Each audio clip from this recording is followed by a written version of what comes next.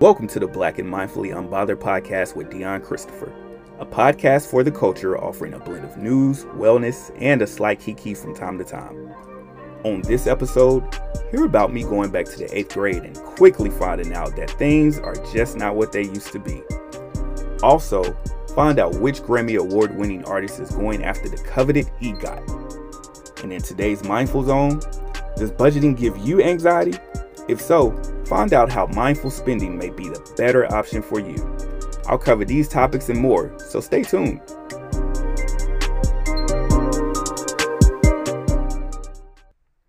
What's up, my people? Welcome back to another episode of the Black and Mindfully Unbothered podcast.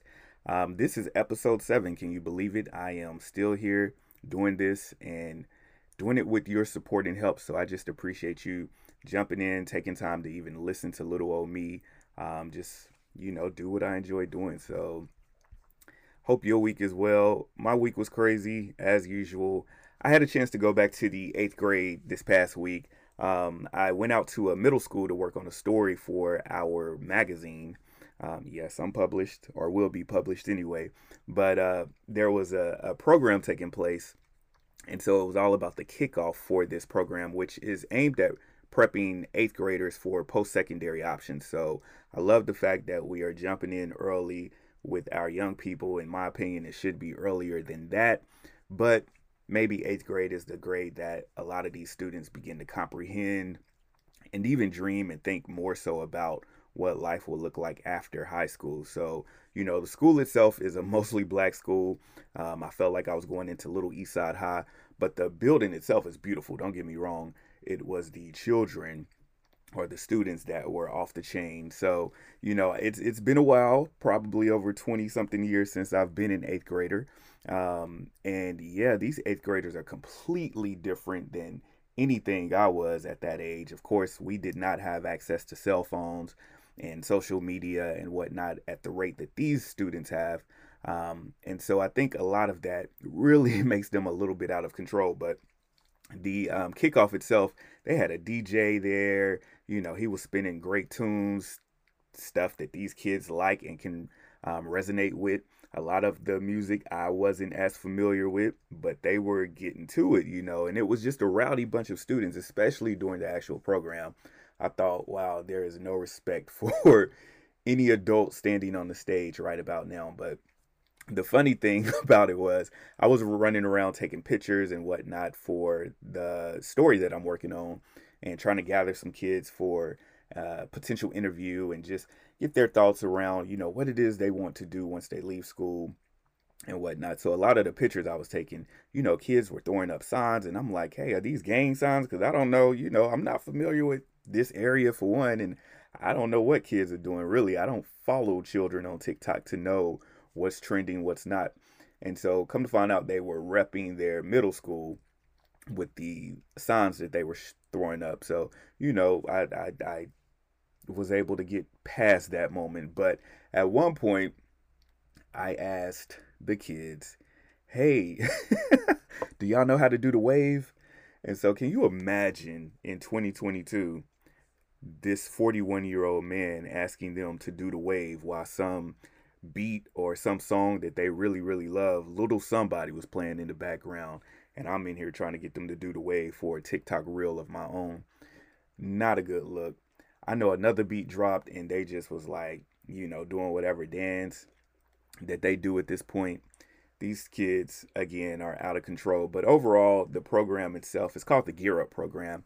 And so if you know of any 8th graders, I'm not sure if it just only targets 8th graders, but this was for this particular school, class of 2027, targeting the 8th graders there. And it offers so much in terms of helping them get to college. There will be college tours, of course. There will be assessments that allows them to really figure out what it is they want to do past high school, and so that they go into college or wherever they go post-secondary wise, that they are on a path for that. And that's something that, children of color need, students of color need. It's something that I didn't have. And I really think it's because I went to a predominantly white school at the time and grew up in a predominantly white area. So those things weren't seen as necessary.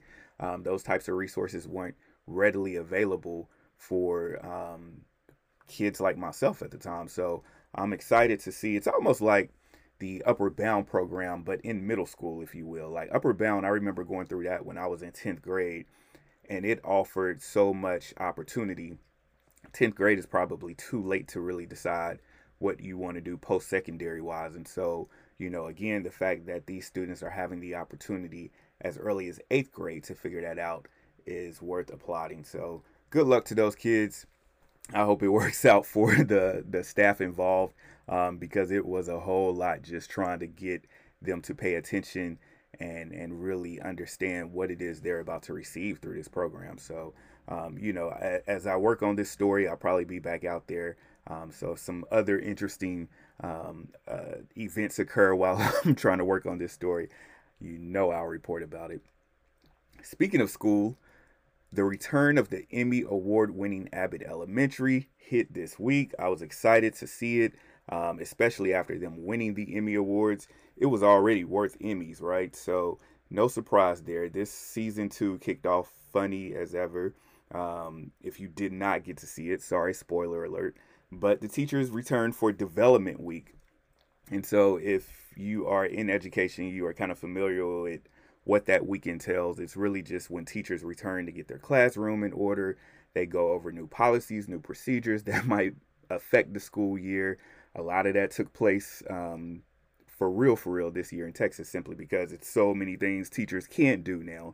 But that was the whole premise of the episode for the most part. But, it kicked off with Ava, or really Janine, reminiscing and now understanding that she has to live life on her own without Tyreek. And, she's riding to school thinking about how great the new school year is going to be, which I'm sure thousands of teachers do this every year when they're going to that first week, Development Week, or I think some schools call it onboarding, whatever your district may call it. I'm sure there's hopes and aspirations, especially for newer teachers, like this is going to be the best year ever. And that's just what Janine pulled up thinking until she saw Ava. We know Ava, my favorite character off the show.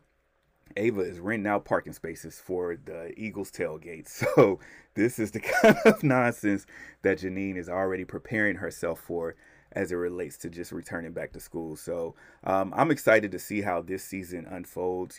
Throughout that episode, it was discovered that Janine was now struggling and having money issues. So I'm wondering if that's something that they're going to carry over into the season. Perhaps it looks like there's some chemistry starting to spark between her and Gregory.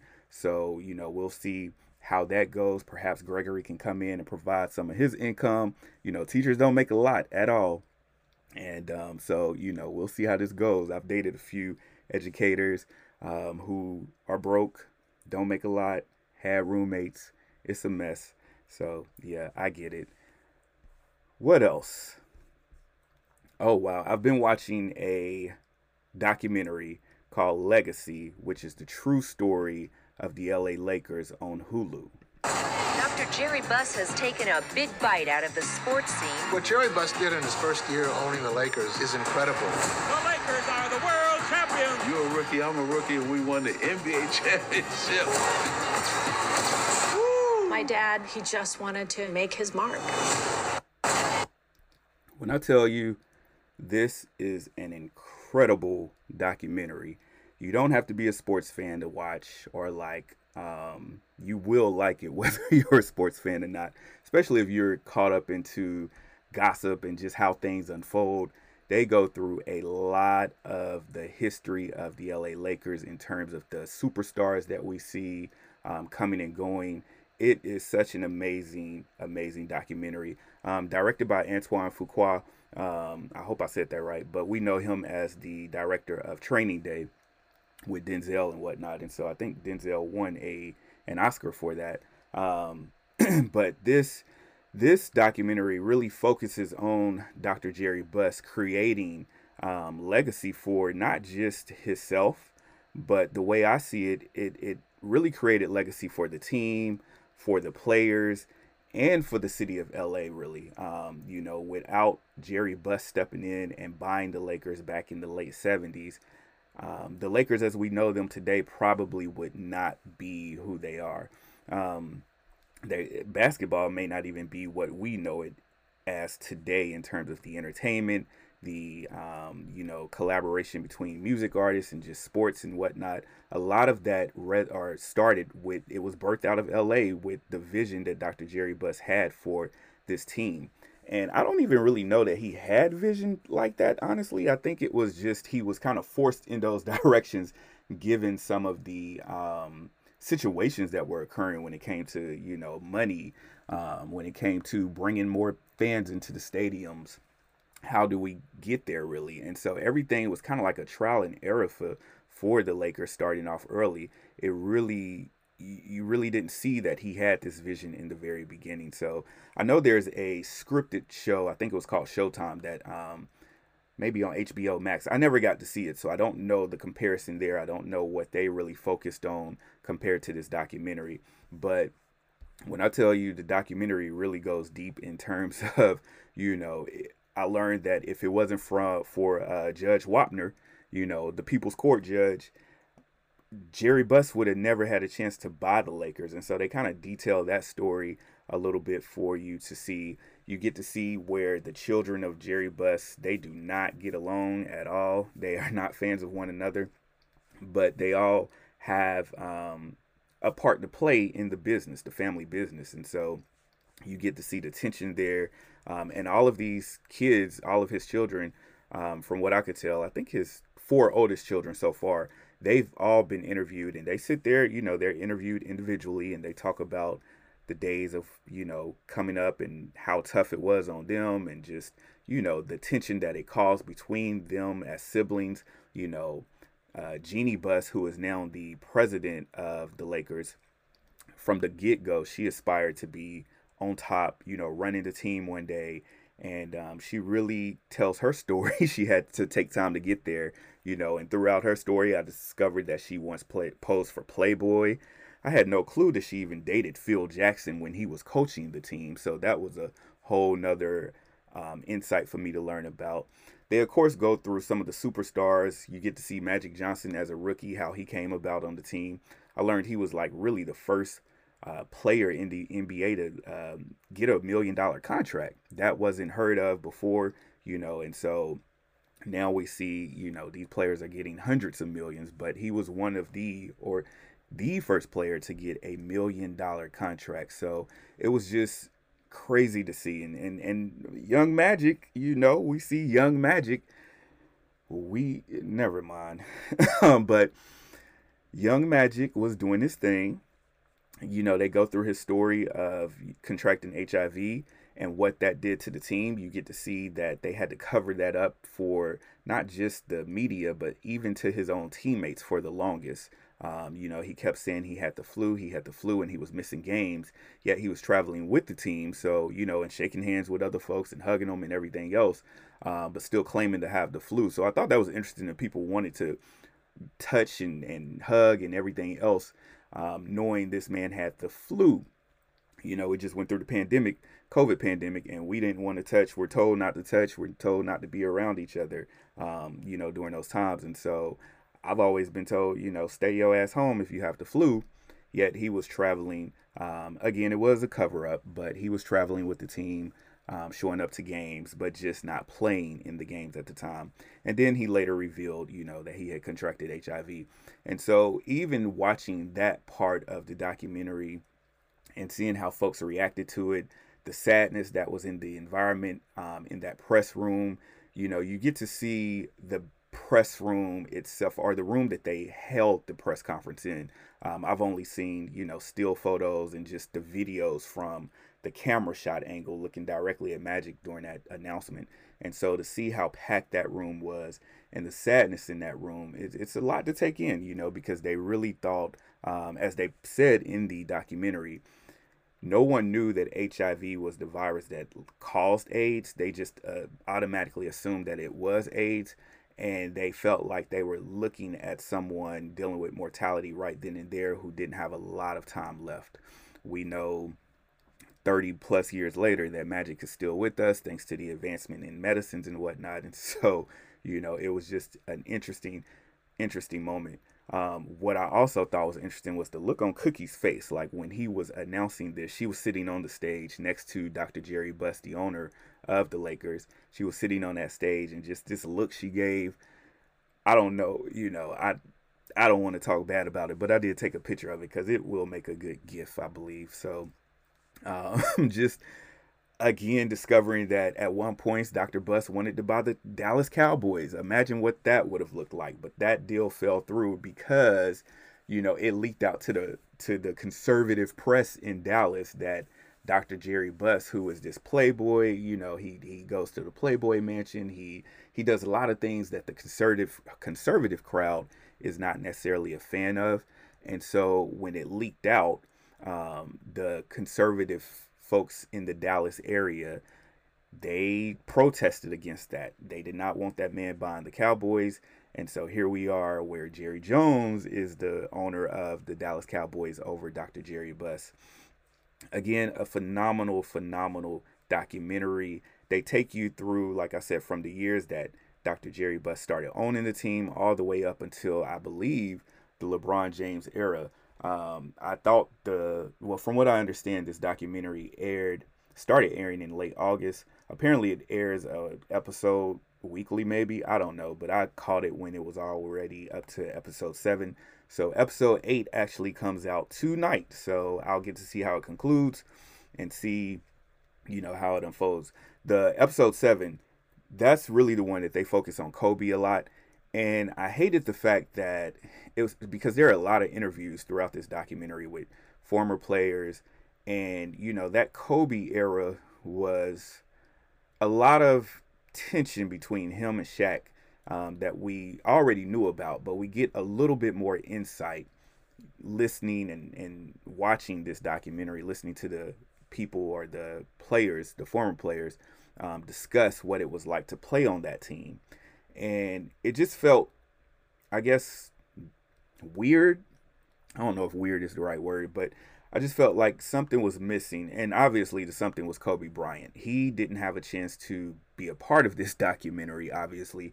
And so to hear his side and hear how it might have been said so many years after it took place, hearing what he thinks about it now, I would have appreciated that. A lot of it felt, I don't want to say people were bashing Kobe Bryant, but it felt like there was someone who needed to come to Kobe's defense, given his dream to just lead the LA Lakers and do it without Shaq. They were total opposites. Shaq is more playful, where Kobe from the onset was serious about the game of basketball. He wanted to be like Michael Jordan. And so he did everything to make sure that took place.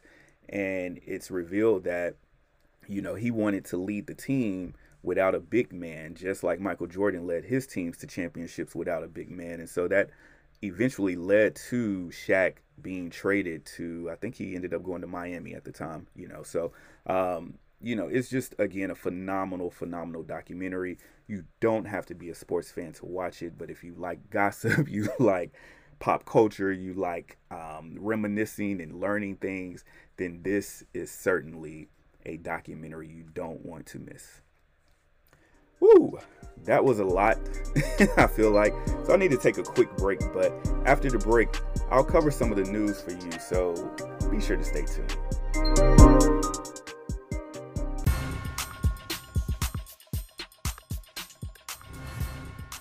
Good news, bad news, or even indifferent. These are just some of the stories making headlines. So let's get into it. All right, so welcome back. Earlier this week, we saw Black Twitter rally around actress Nia Long as we discovered her boyfriend. Is it her boyfriend? Is it her fiance? We know it's not her husband. But Boston head coach Ime Udoka, he has cheated on Nia. He has dropped the bag. Once again, we see another man, black man, dropping the bag on these beautiful women. I don't know what it is. It's quite sad. We learned that he had an affair with the team travel agent. So I don't know if that's the proper term, but yeah, he decided to cheat on Nia Long with the woman that arranges the travel for the team. And come to find out, this woman has actually arranged travel for Nia back and forth to some of the Boston games, whether they're in Boston or on the road. And so can you imagine how I can't even begin to explain or wonder how a person in the travel agent's position could really just go throughout her day, just go throughout life knowing that she was cheating on this man, or helping this man cheat on his girlfriend, have this affair, yet making arrangements for her to get across the country. So it was quite easy now that I think about it. She played a part in making sure that she didn't get caught, it sounds like, because she had complete control over the different travel arrangements for both the team, for the coach, and for Nia. It comes to find out she just helped Nia and her son move across the country from LA, I'm sure, to, be on the East Coast permanently, especially as we go into basketball season. So I just pray and hope that things work out well for Nia and Ime, if that's what she desires.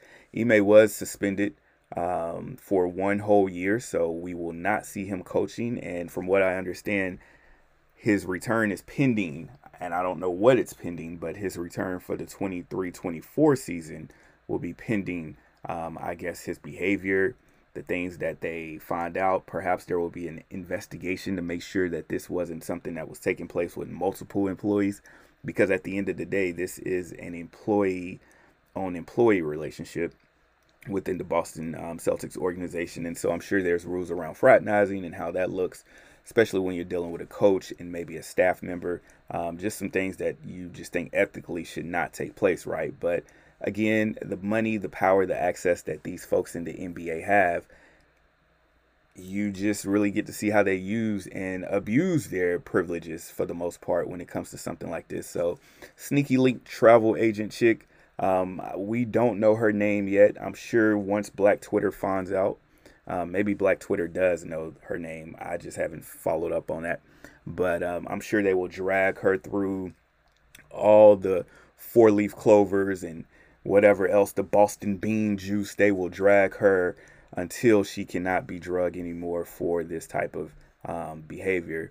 But we have to also look at the behavior of the coach.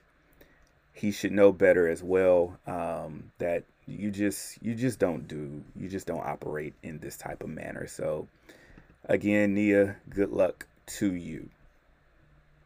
For years, it was the most talked about podcast on the planet. Do you listen to Serial? Oh, yes. Yes. Yeah, for sure. Yes, listen all the way through. This is a global Cal-Link prepaid call from Adnan Syed, an inmate at a Maryland Correctional Facility. The first true crime podcast sensation. The most incriminating piece of physical evidence against Adnan Syed was a fingerprint. The release of Adnan Syed happened earlier this week. And if you did not know, this was a big deal, I want to say in 2015, when the podcast itself came out, Serial podcast came out. And that was sort of the beginning of these true crime podcasts that were happening. It was actually the very first podcast I had ever listened to. I knew podcasts existed, but I didn't really pay attention to them like that.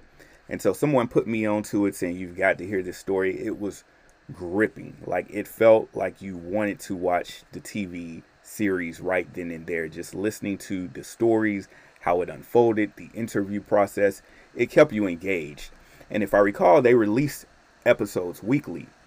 So you were desperately clinging for the following week to hurry up and get here so you could listen to how it would unfold.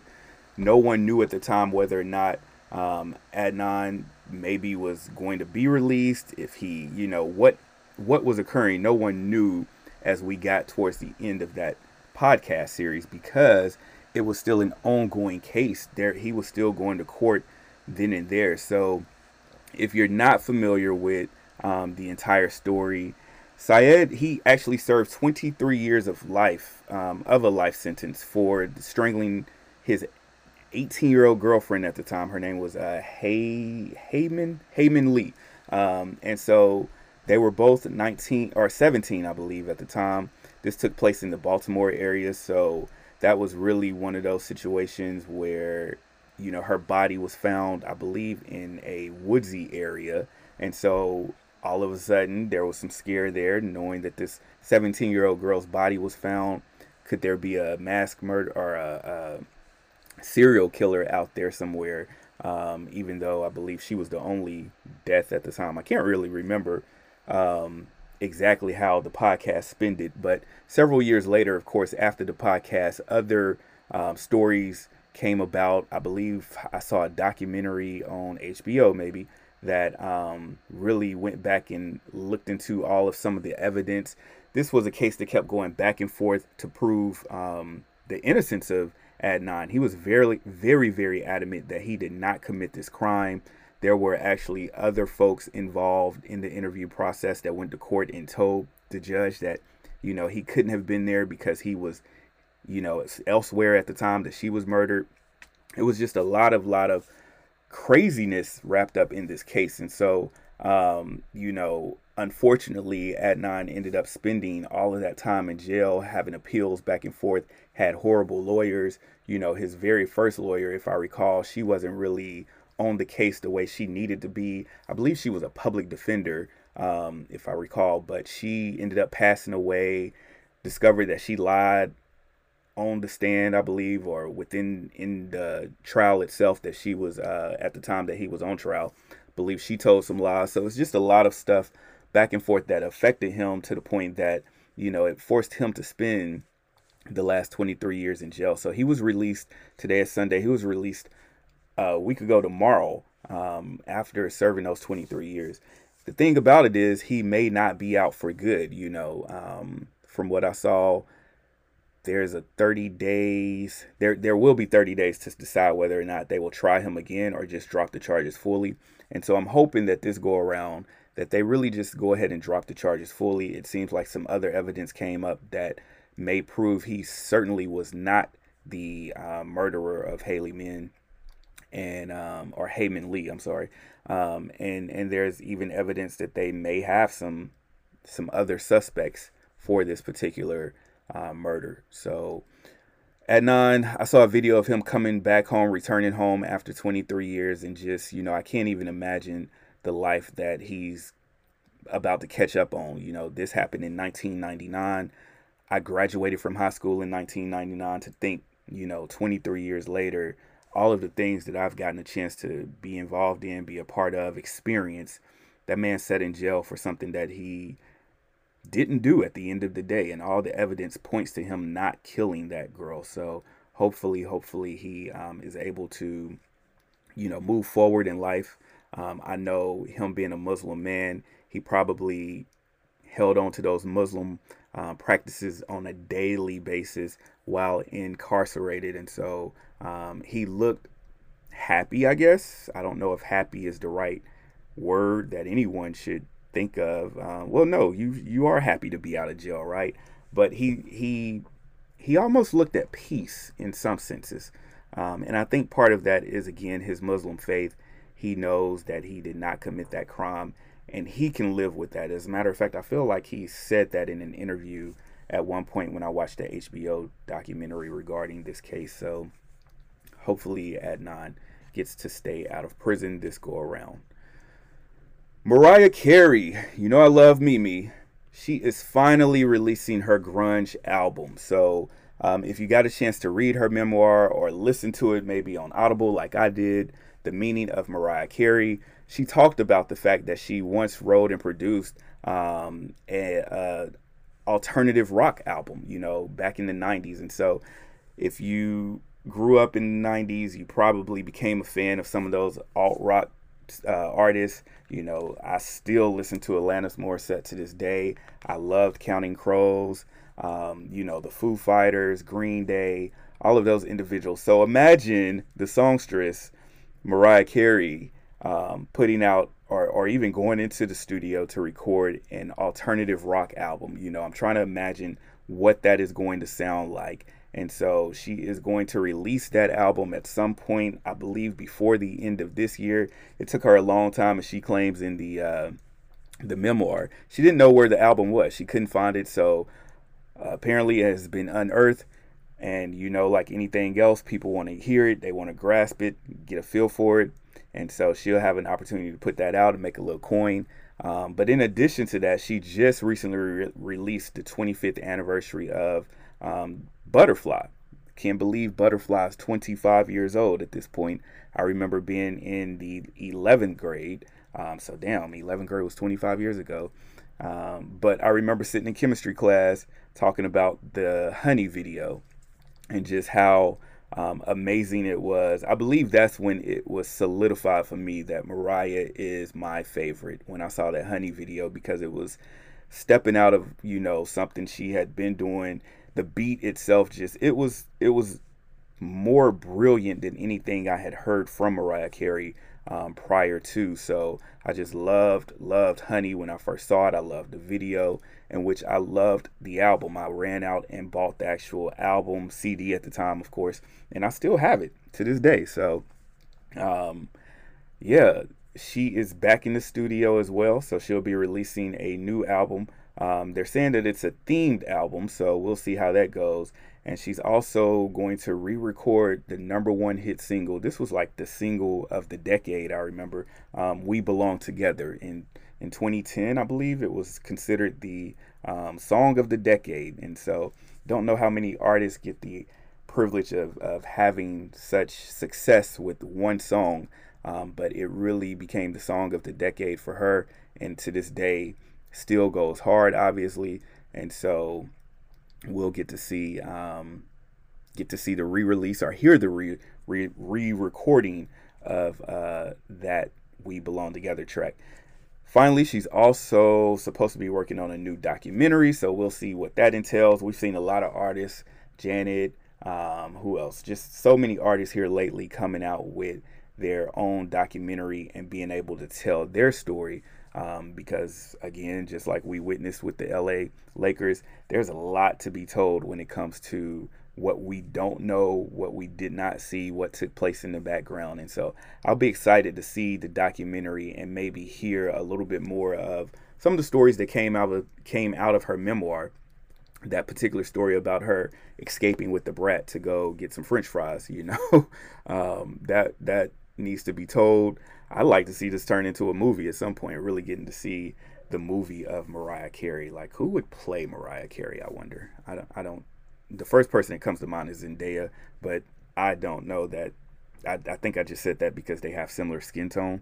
I know Zendaya was up to play Aaliyah at one point, so who knows? I'm sure somebody out there, Ariana Grande, she'd love that opportunity, I'm sure, to play Mariah Carey. But we'll look forward to the documentary first and then see, you know, what comes after that. What else do we have? Zaya Wade, the stepdaughter of Gabrielle Union, the daughter of former Heat player Dwayne Wade. She just did a campaign for Tiffany and Company. So, you know, she is out here doing the thing. She reveals a whole new hairstyle in this campaign. And so we actually get to see, it really brings her face out, I think. You know, she had short hair before. And so, you know, you were attracted to, or you were forced to look at her face a little bit more. But just in this campaign, it's really I wouldn't say a headshot, but it is, you're drawn into her eyes, into her face, into the new hair. And she's basically just wearing a gold bracelet, it looks like, from the Tiffany and Company. So, you know, look out for her to see exactly how this will unfold. Maybe she's one of the new faces of Tiffany. We've seen Beyonce here lately doing campaigns for Tiffany. And so maybe Tiffany has recognized that having people of color in their product sales or in their product marketing can overall benefit them. Zaya, she, you know, kept it classy. She just basically wore a classic black t-shirt. And again, the stunning accessory that she had on, the 18 gold bangle, was from Tiffany's new collection called the Tiffany Lock collection. So check that out. You can find it on Instagram if that's something you want to see. Shout out to you, Zaya Wade. for all you do.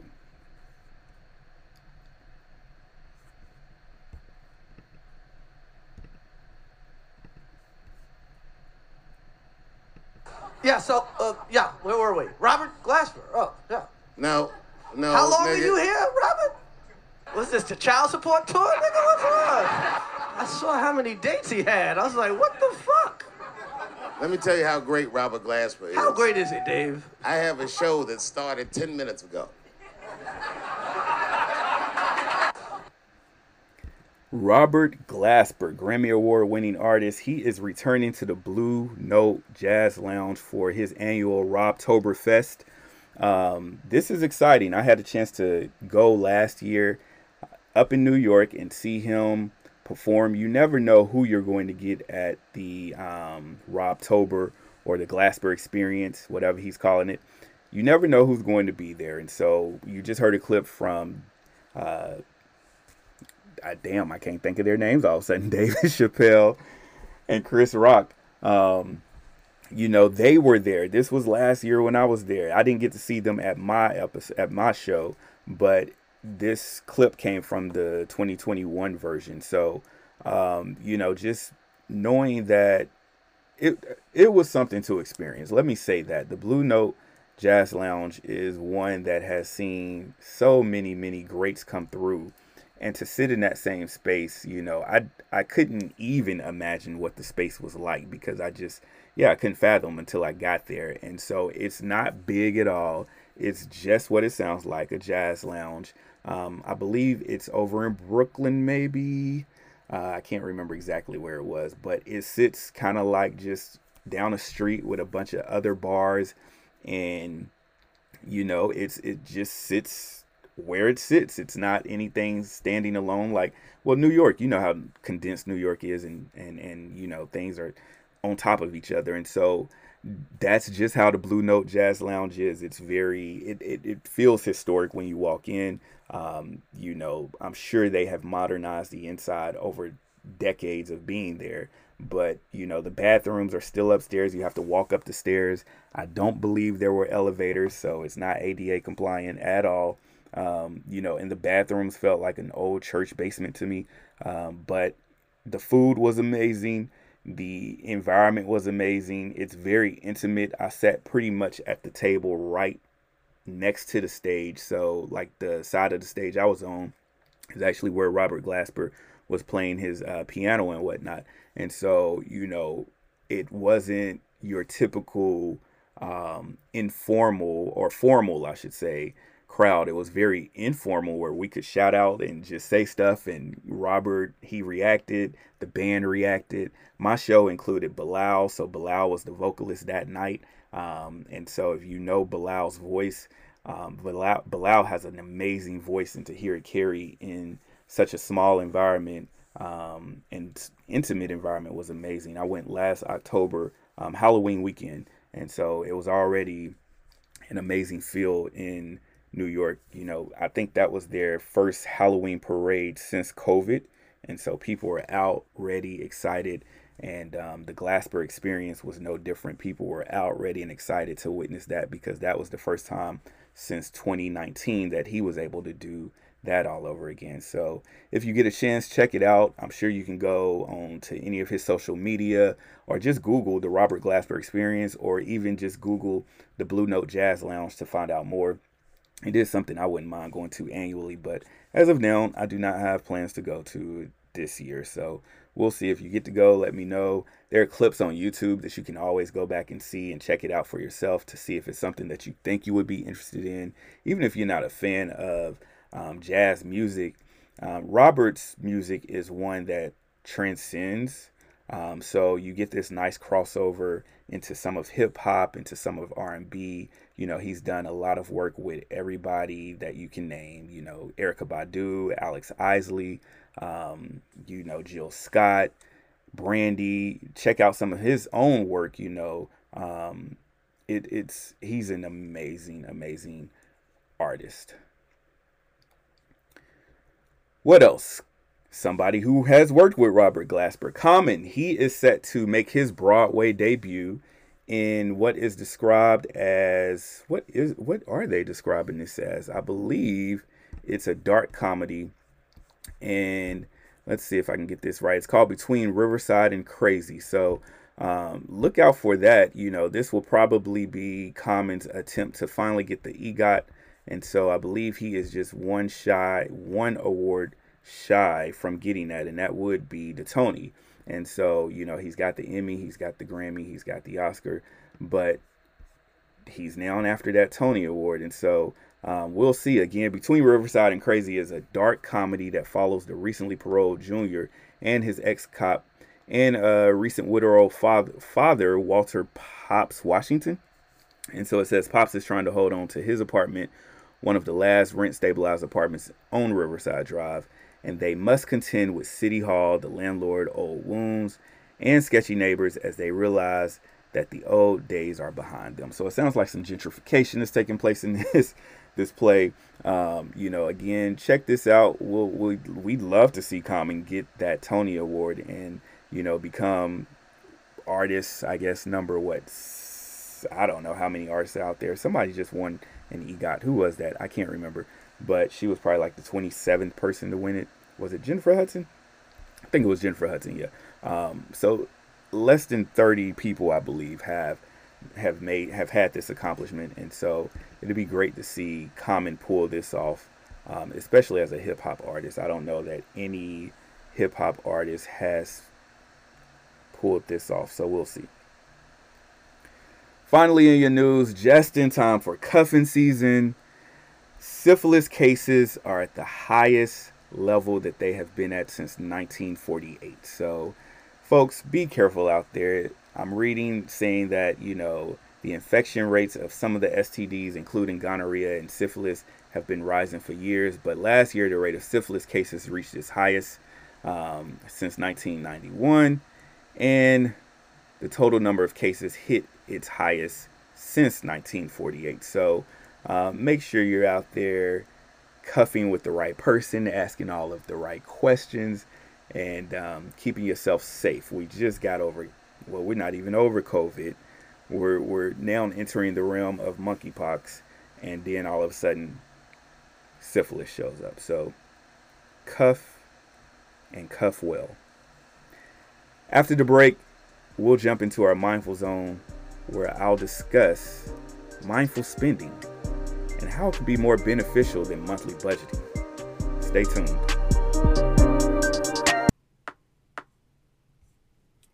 So in today's mindful zone, I'd like to focus on mindful spending and what that really entails. I know for me, I hate budgeting.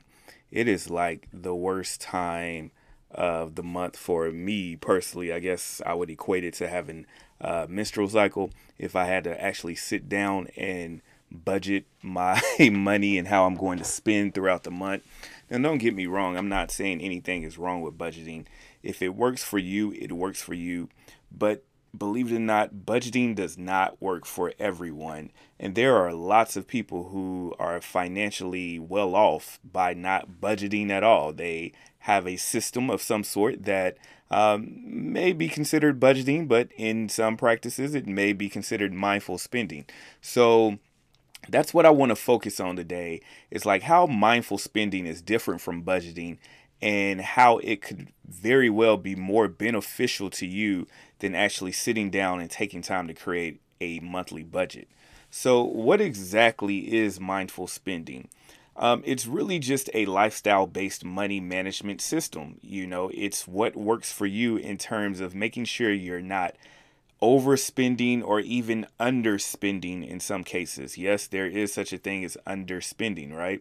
And so, in short, mindful spending is an awareness of how you spend money that supports your goals, your values, and your needs as a human being at the end of the day. So for me, I have a system where, you know, again, I don't budget. And so I know that I'm getting paid every month around a certain time of the month.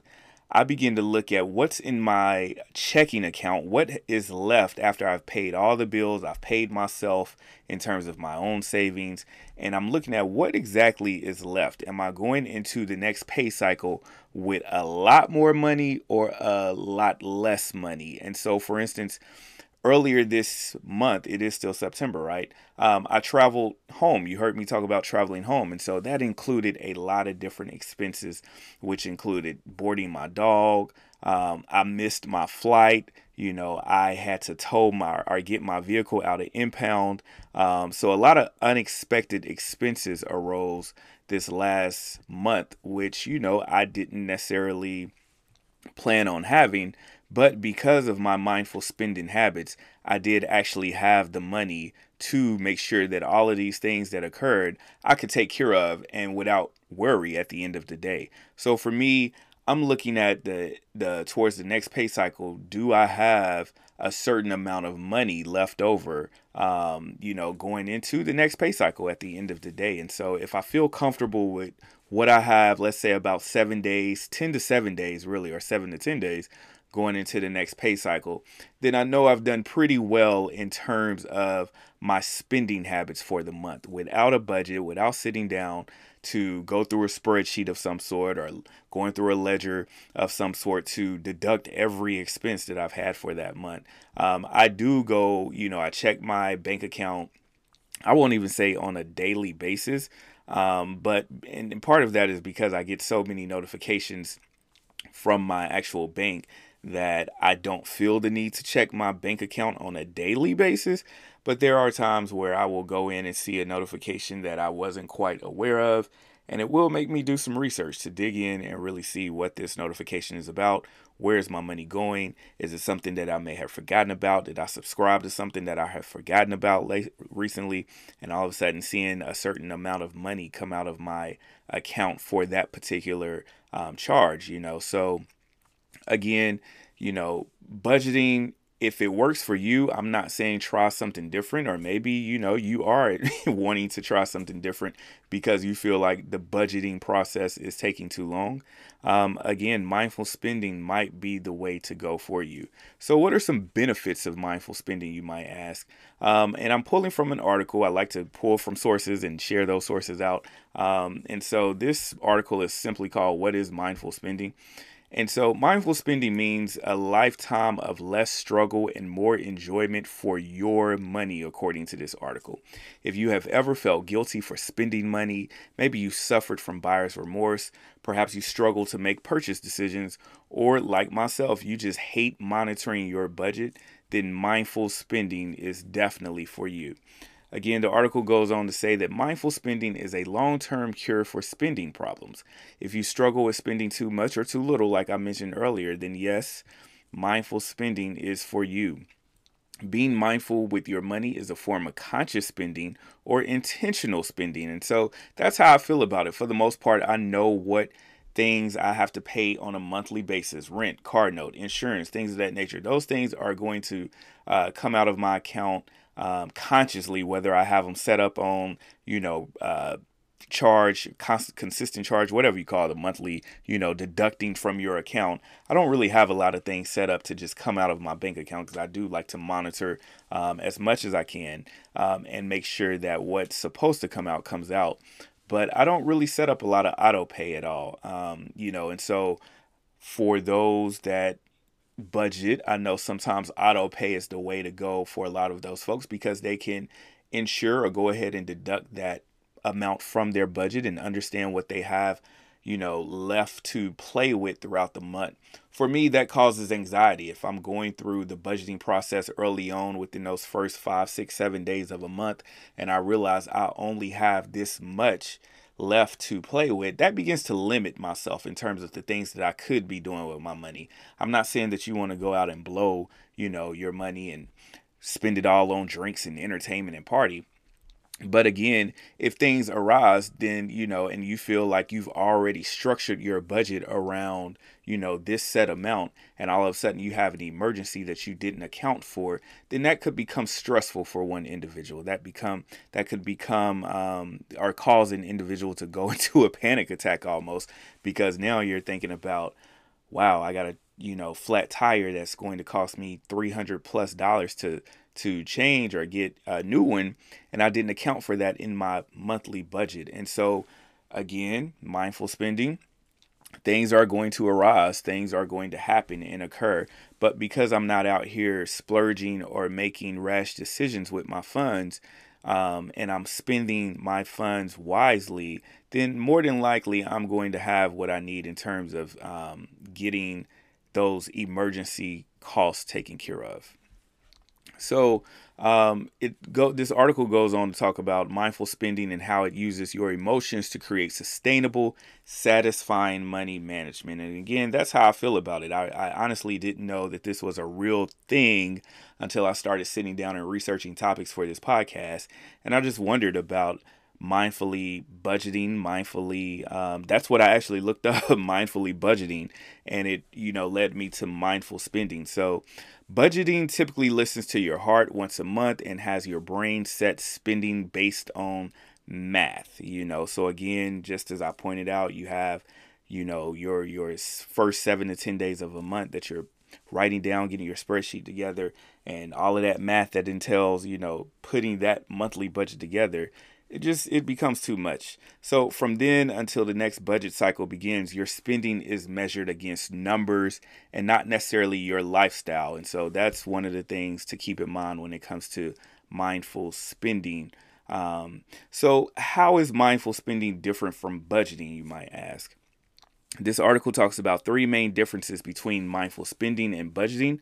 All 3 are a result of your heart leading the charge in all your spending choices, as the article says. So number 1, it talks about purpose. The main purpose of a budget is to control cash flow. And so again, when it comes to mindful spending seeks to maximize happiness and satisfaction from all spending.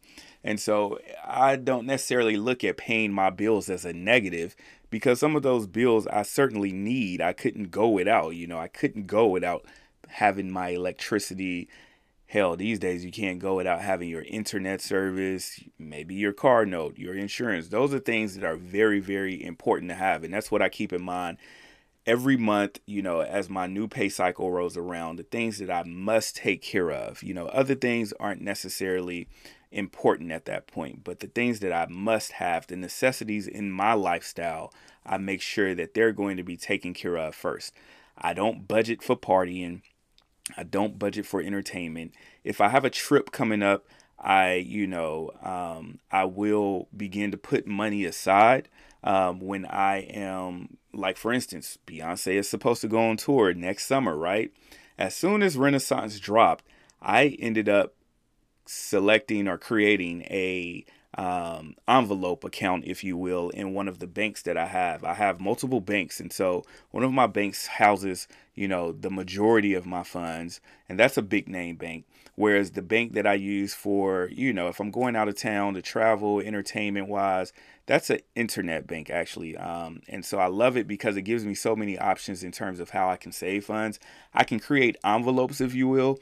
For those of you who have read some of Dave Ramsey's work, or may be familiar with Dave Ramsey, he talks about that, creating or setting envelopes aside, establishing envelopes, putting the cash that you will need for that one particular event or bill or whatever the case may be. And once that cash runs out, that's it. That's kind of what I do at my internet bank in terms of setting up those funds. So I started setting up my Renaissance tour fund the moment Renaissance dropped, because I'm like, hey, I know I want to be there. I know the seats that I enjoy when I go to a Beyonce concert.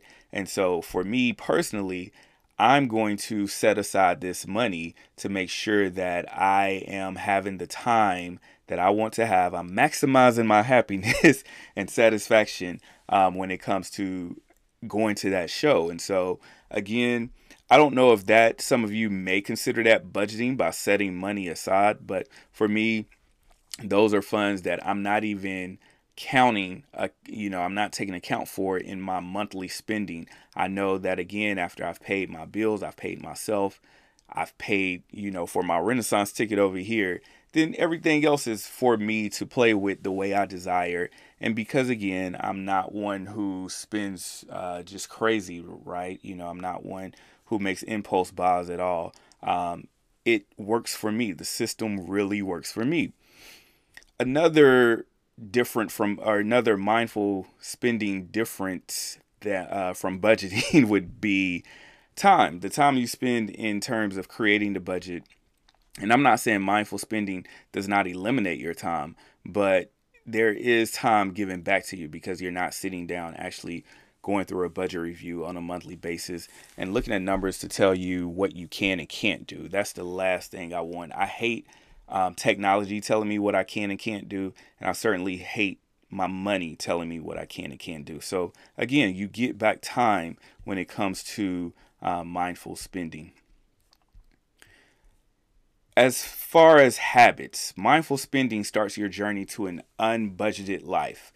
Again, it's something that will take time to realize and figure out for yourself. Again, this is based on, a lifestyle, really. So lifestyle money management is what mindful spending is all about. So you want to make sure that, as you go through this process, if it's a process you choose to go through, you really begin to understand how you break those habits in doing so. Again, I'm one to realize when I can't spend on certain items, but I don't make that a habit. When I do go out and decide that I'm going to splurge on an item, that's a one-time splurge, maybe not once in a lifetime, but, once in a year, I will give myself a gift of some sort, whatever that gift is. And I will tell myself in that moment, this is it. This is the one big purchase for this year that I can make, especially if it's not anything that I certainly need, it's more of a want. And so that's what I try to look at, splurging on things that I want just really once a year. Everything else, if I can't afford it, really, I don't get it. I know my father, he operates in a manner of, if he can't pay it right off, so let's say he uses a credit card. If he can't pay it off in that month, then he's not going to get it. And so that's another thing. Maybe we'll even talk about that, the benefit of credit cards at some point, because I choose wisely on how I even use my credit cards when it comes to spending, because I believe in credit cards that give us privileges, if you will. So a lot of that includes airline points. I like to travel, like to go places. So I'm one that looks at credit cards as, what's the benefit for me if I'm going to get this certain credit card? Can I fly across the country? Can I fly across the world? Will I gain points in order to do so? I don't necessarily look at those other credit cards, get money back for spending at the pharmacy and all this, that, and the other. I don't go to the pharmacy enough. I don't go to Walmart enough. I don't go to some of these other stores enough. I'm not one to eat out a whole lot in fancy restaurants. So I'm not going to get my benefit or my gain from those types of credit cards. So again, part of that is being mindful when it comes to spending and choosing how you spend. Credit card usage is part of that mindful spending habit that I know all of us are probably struggling with, especially in these times of inflation. These are the times that you really want to sit down and say, how can I do better with my money? If you're not budgeting, if you're not spending mindfully, you need to start somewhere. If you watch the news, pay attention to the news, there's talk about us going into a recession all over again. I know what that was like just going back 10, 12 years ago when we went through that recession. And it was tough. I was unemployed at the time.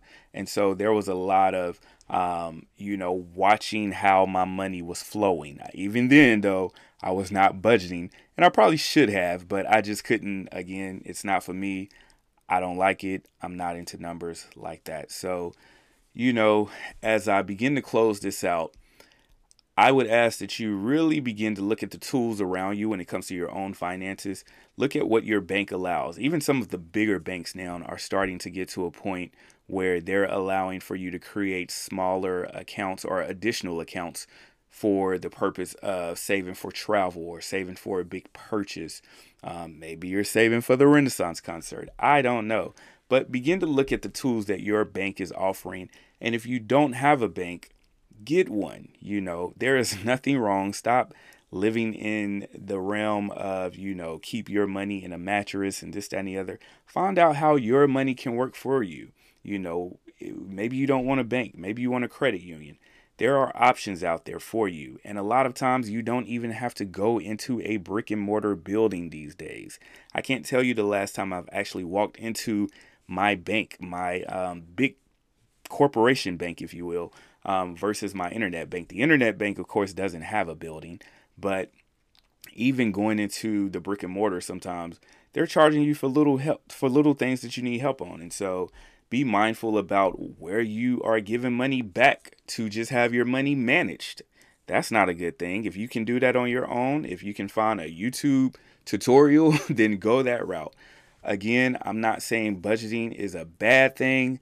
I'm just saying that it is not for me, and perhaps it's not for you, and you didn't even realize there was another alternative until this moment. Now, with that said, that's really all I have for you this week. So be sure to like, subscribe, and share this show. Please, again, like, subscribe, and share this show. Share this podcast. You can also begin following the show on Twitter by searching for BMU Podcast. That's new, something new I'm trying to roll out, trying to cover all the corners when it comes to making sure that I promote this show properly. I want to hear from you. I want to share stories with you via Twitter. I want feedback, honestly, and I want to hear about what you're finding out when it comes to news that is out there, things that you feel like should be brought to the audience when it comes to just mindfulness. And so I appreciate everyone for being here, listening, taking time out of your day to just see what I have to say. Also, again, can't say it enough. Be sure to like, subscribe, and share this show. With that said, don't be afraid to be great this week. And until we speak again, please be kind to yourselves. Take care.